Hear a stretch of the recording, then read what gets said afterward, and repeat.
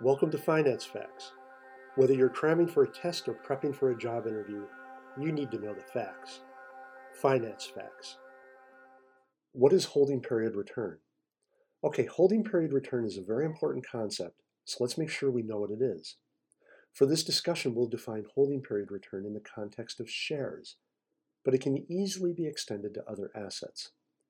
We previously discussed the concept of return, or getting something back from your investment.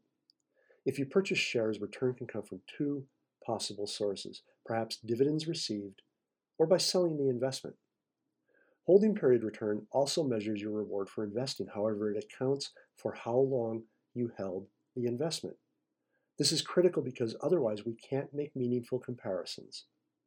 We always adjust our results to reflect a consistent holding period, for example, 1 year.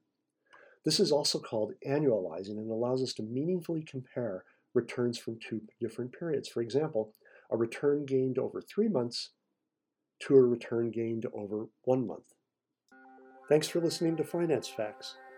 My name is Dave Coker.